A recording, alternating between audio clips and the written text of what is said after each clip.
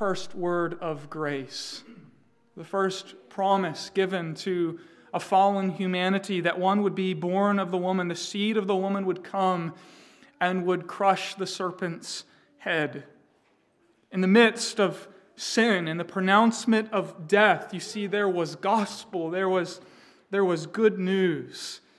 So in the midst of judgment in the beginning, the Lord gave a promise of a seed that would bring deliverance from sin and death and Satan himself. A passage we didn't even look at tonight, but is in fact in the traditional lessons and carols outline. The next story we would have read was Genesis chapter 22. We passed over it tonight for the sake of time, but I'll mention it here. You remember the story of Genesis 22. Abraham had been waiting and waiting and waiting for a promised son, an offspring. And in time, God fulfilled that promise and gave him a son, Isaac. And then God came to Abraham and said to Abraham, Take the son whom you love, your only son, and take him to the mountain that I will show you and offer him there as sacrifice.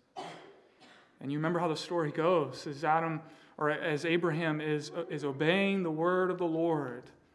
God intervenes and God provides a substitute. And the substitute takes Isaac's place. And so a ram that was caught in the thicket was placed upon the altar and Isaac was spared.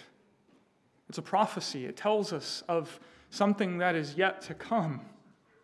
As we run ahead in the Old Testament, we came to Isaiah coming some 700 years before the arrival of Jesus in Bethlehem.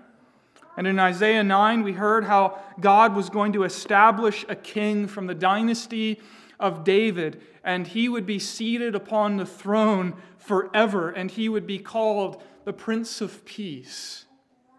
And we read Isaiah chapter 11 to get just a snapshot, a glimpse of the kind of kingdom over which this king would rule. And we saw how glorious it is that he would establish a kingdom where justice and righteousness are upheld. We saw a perfect kingdom where the fall is being overturned, and one day we will worship God as we ought and dwell in perfect peace. And then in Micah, we saw that the source of our peace is actually the person and the work of this kingly Messiah. He would be born according to promise, we were told. He would shepherd his people, and his rule would extend to the ends of the earth, and all those who belong to him shall dwell in perfect peace because, my friends, because Christ himself is our peace. But as we read Scripture together, we saw not only the prophecies of the Incarnation, we also read of the history of the Incarnation. We looked at several passages in the New Testament, particularly in the Gospel of Luke.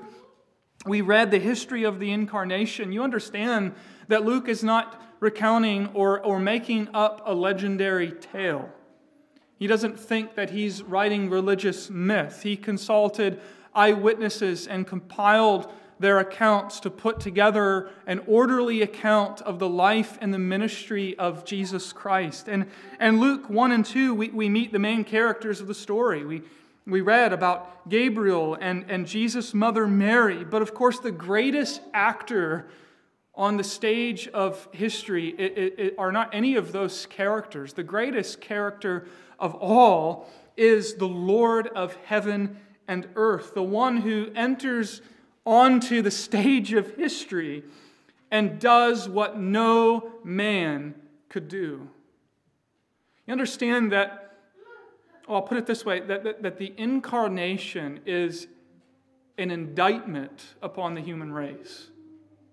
The incarnation of the Son of God is an indictment upon the human race. It declares and verifies that we could not produce a Redeemer of our own, that we could not lift ourselves out of the pit of sin that we were in. Even the best, think about the Old Testament story, What's one of the things the Old Testament validates again and again and again? It is this, that even the best of Israel's leaders were moral failures who themselves needed a Redeemer.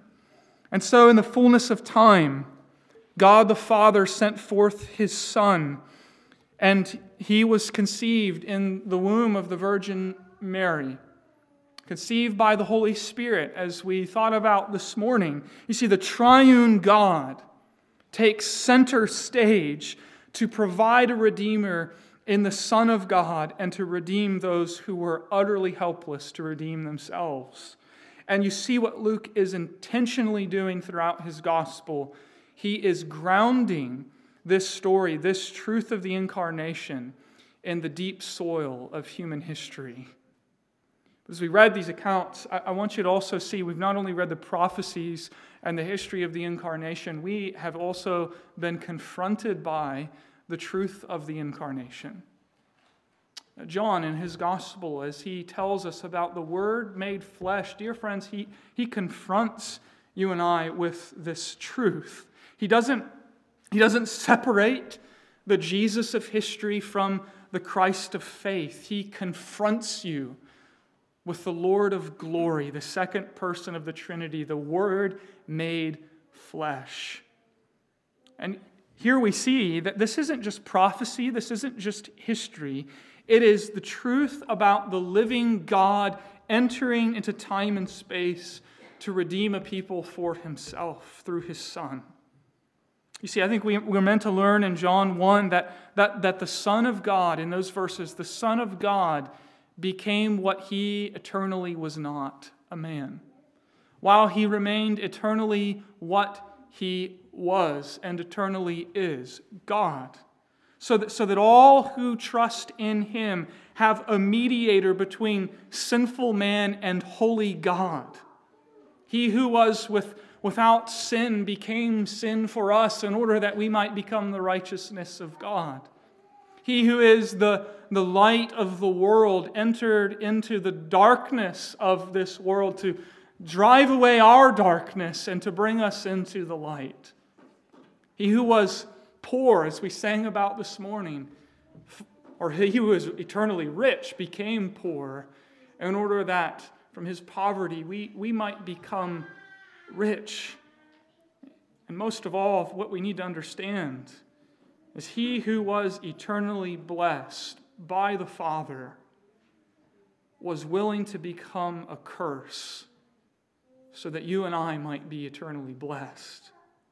You see, Christ, He bridged the gap between sinful man and holy God. And He did it by living the life that all of us have utterly failed to live, and He did it by dying the death that we all deserve. So that, see, through faith in Christ, as we cast ourselves upon Him and believe upon the Lord Jesus Christ, we might enjoy and experience full acceptance with God, forgiveness with God, and new and everlasting life. So you see, John wants us to know that beyond the prophecy and the history is the truth of the Incarnation that confronts each and every one of us. He wants you to know that this truth, it demands a response. When you look at the Bible from beginning to end, it tells one grand story, and unlike legendary tales that we may hear this time of the year, this one is true. And when you read the Bible, unlike those fanciful tales, my friends, you can't just put the story away and forget about it, because if this story is true, it changes everything. And this story, it calls for a response. It calls for faith. It calls for worship. It calls for your life. And so tonight, I want to simply ask you some questions this Christmas Eve that I really hope you'll ask yourself and think about. Do you believe this gospel story? Do you believe that all of the prophecies of God are fulfilled in the person and in the life of Jesus Christ? Do you believe that the triune God has acted in history in order to redeem his people through the Son of God? Do you believe this true story about the Word made flesh? Because again, unlike other Christmas tales that we're used to hearing, this story really happened. And we need to understand that this story, it demands a response. It calls for faith. It calls for adoration, for awe. It calls for a life given to God. Let's pray together. Gracious God and Father, we thank you for the story of redemption given to us in your word.